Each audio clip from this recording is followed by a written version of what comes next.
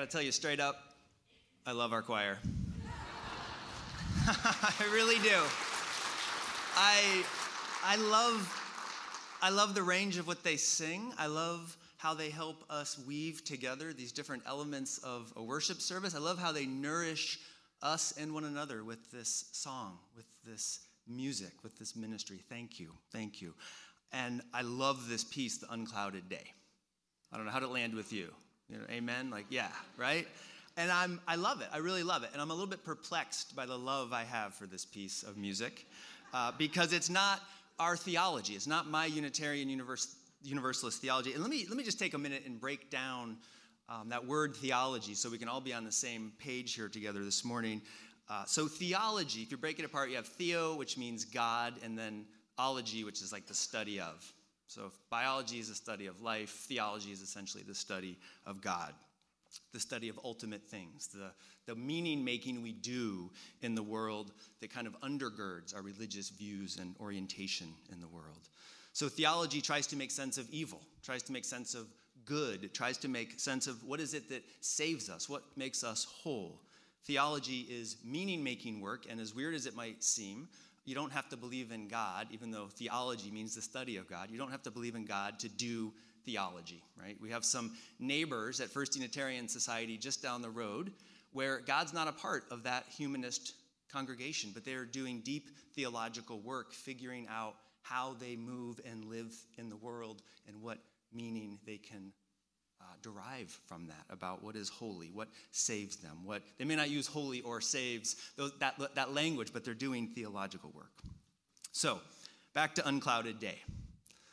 The theology of this song, as it speaks of a home and a world beyond this one, where the tree of life in eternal bloom sheds its fragrance through the unclouded day, well, that's not quite our Unitarian Universalist theology. And still, even with its theology of an afterlife, I love this song.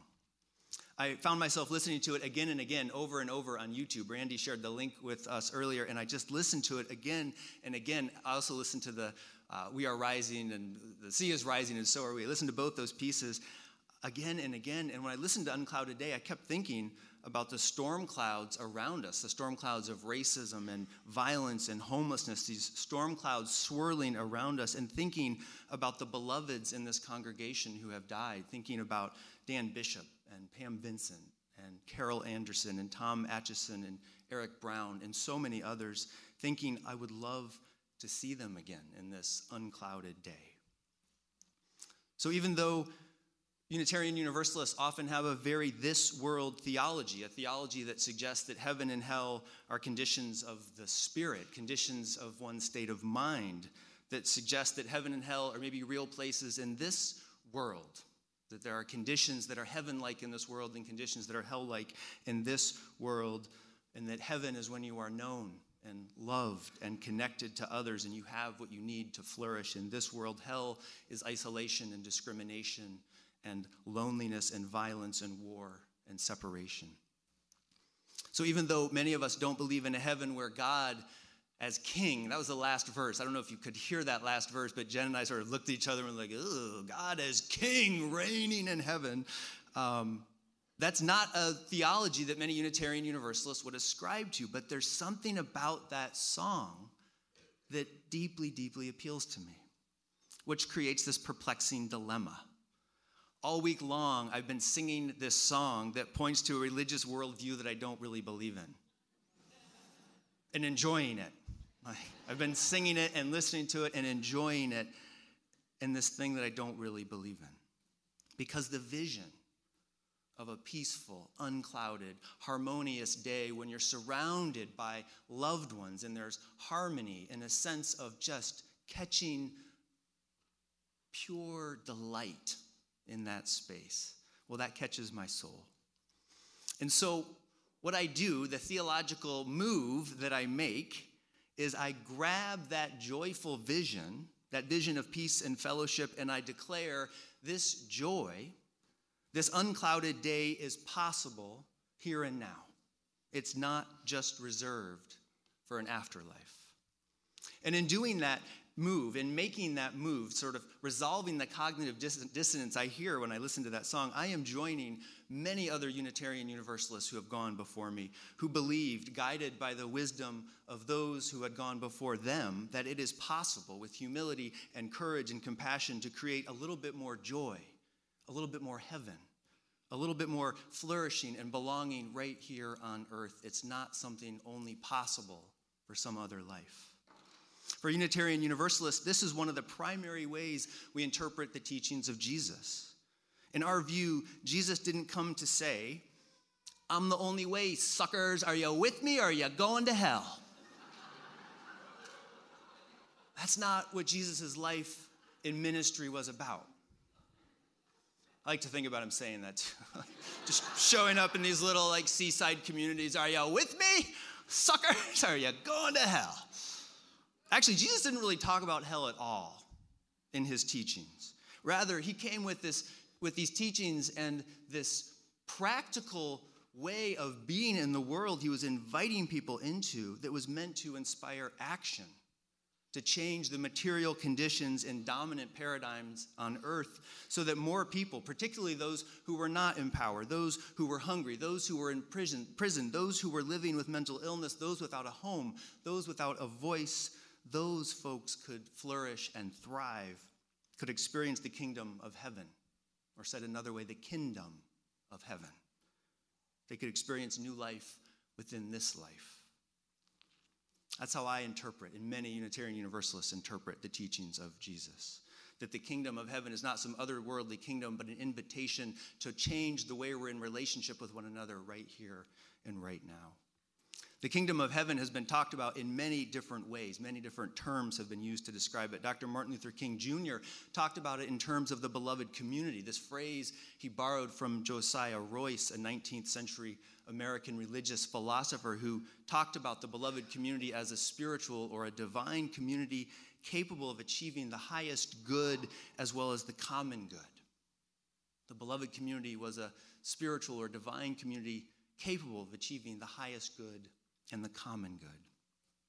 So I imagine that Jesus and Dr. King and many others, including a number of Unitarian Universalists and myself, we hear a song like Unclouded Day, and we seek to unlock the promise and joy of that song from some distant future, from some otherworldly place, and to pull it into this life, into this moment, reminding ourselves and one another that our sacred task is to try to create this heavenly reality here on earth. So I hear this song as a call to build beloved community right here, right now.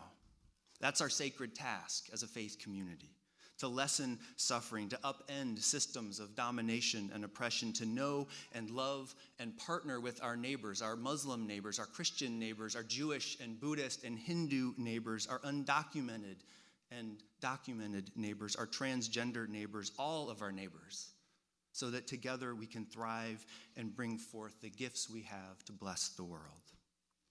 As a faith community, as Unitarian Universalists, we're not putting our eggs in some afterlife basket, but rather we're staking our claim to this life, to the joy and laughter and heartbreak and grief and blessings of this world. We seek to create moments, as the poet says, where together we live as if death were nowhere in the background. From joy to joy to joy, from wing to wing, from blossom to blossom, to impossible blossom, to sweet, impossible blossom. This is what we're in the world to do. Can I get an amen? Amen. This is what we're in the world to do, friends. Can I get a hallelujah? Man, for a bunch of people who have an ambivalent relationship with Christianity, we are really riding the call and response language this morning. I love it. I love it. Come on now. Can I get another amen? Amen. We are here to give and receive and grow the beloved community. That's what we're about. And so when I start to talk in just a few minutes, as I'm going to do, about our annual giving campaign, remember, praise the Lord. Can I get another amen? Hallelujah. Annual giving, amen. remember that that is just a tool to help us create the beloved community. Annual giving is a tool to help us create the beloved community. Now, over the years, I preached a number of annual giving sermons. I did some archaeological work this year. I went back through the last 8 years of annual giving sermons I preached. Some were better than others. Some were funnier than others. Some were more effective than others.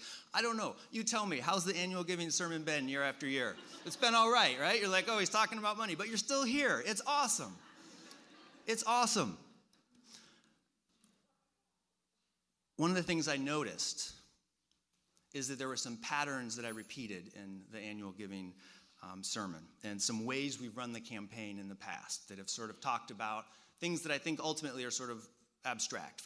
Give 5% of your income, increase your giving by $50 a month or whatever it is.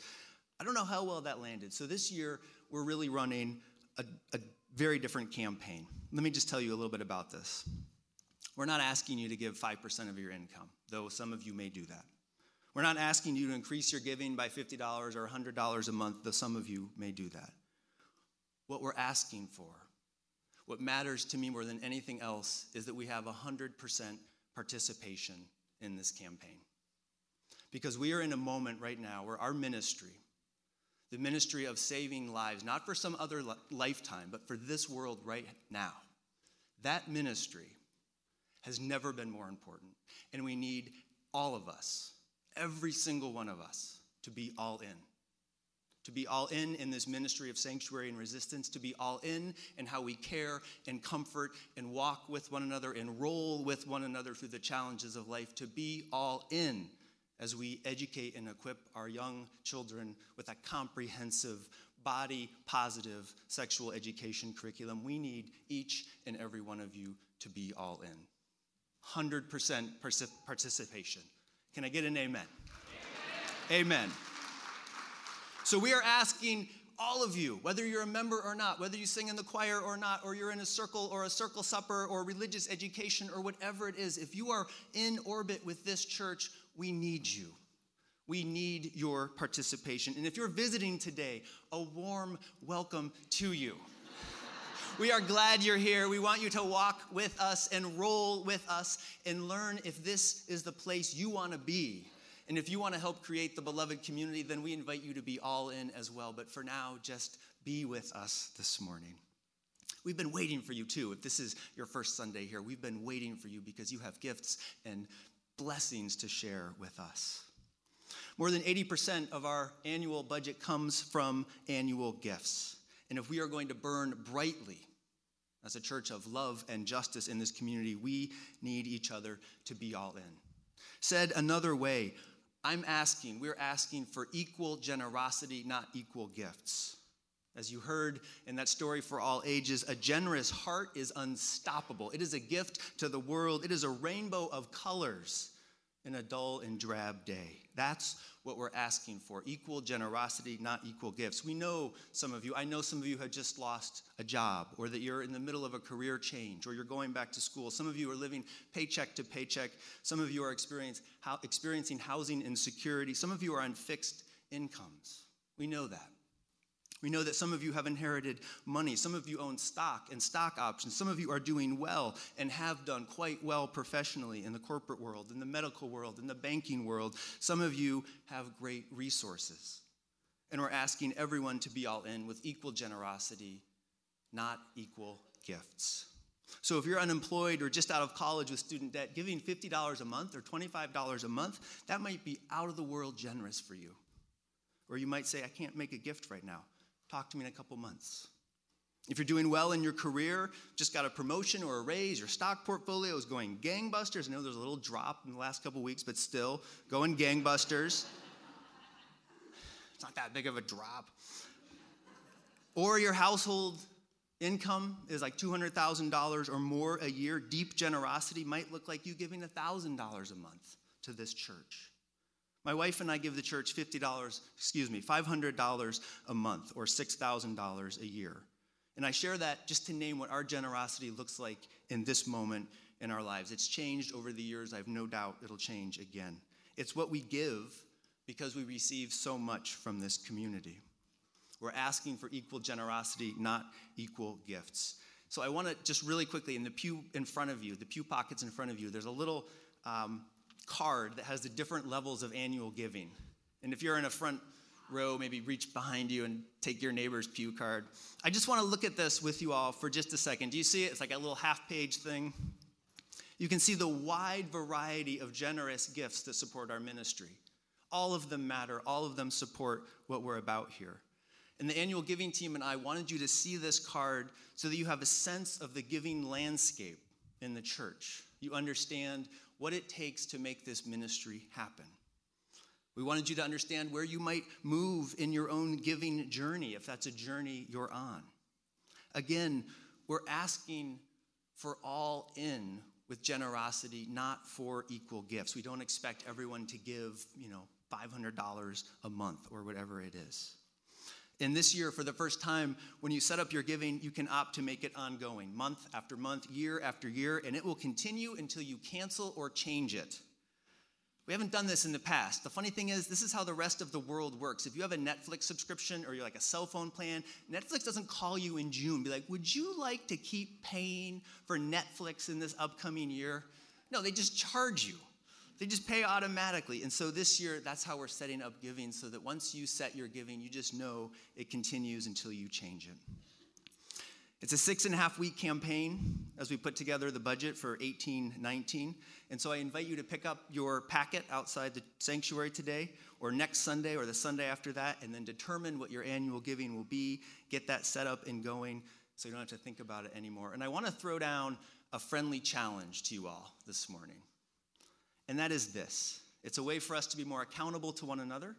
It's a way for us to be more successful in our annual giving campaign. And that is, will you help me and the church have a successful, short annual giving campaign by promising to talk to 2 other people you know in the church and inviting them? You're not asking for money.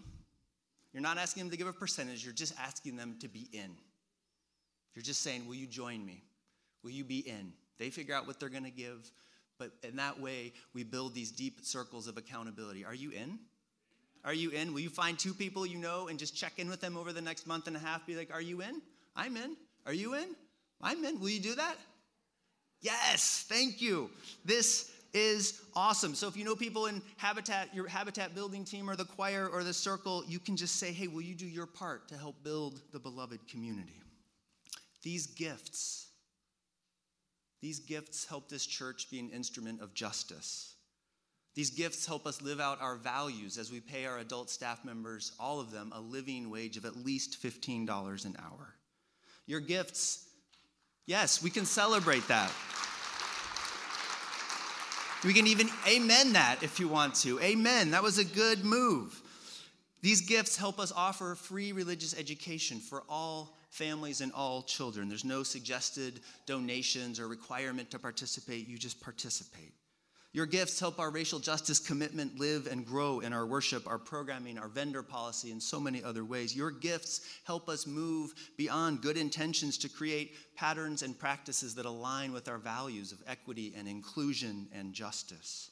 Your gifts help make this church a base camp, a place to get spiritual supplies and training, a place to make plans, to get fed, to encourage one another, to sing together, and then to get going as we live our faith out in the world, as we create the beloved community. This is what we are here to do. And friends, though the news is often troubling and the pain and suffering of this world is very real, this is the one world we know for sure we have. We're not guaranteed another world after this one where everything is better. This is the one world we've got, beautiful and sometimes broken. And together, all of us, all in, we can help love the hell out of our little part of this world. We can build heaven on earth, the kingdom of equals, that place where all that divides the human family falls away and we see each other and one another as the beloveds we are. We can do that together.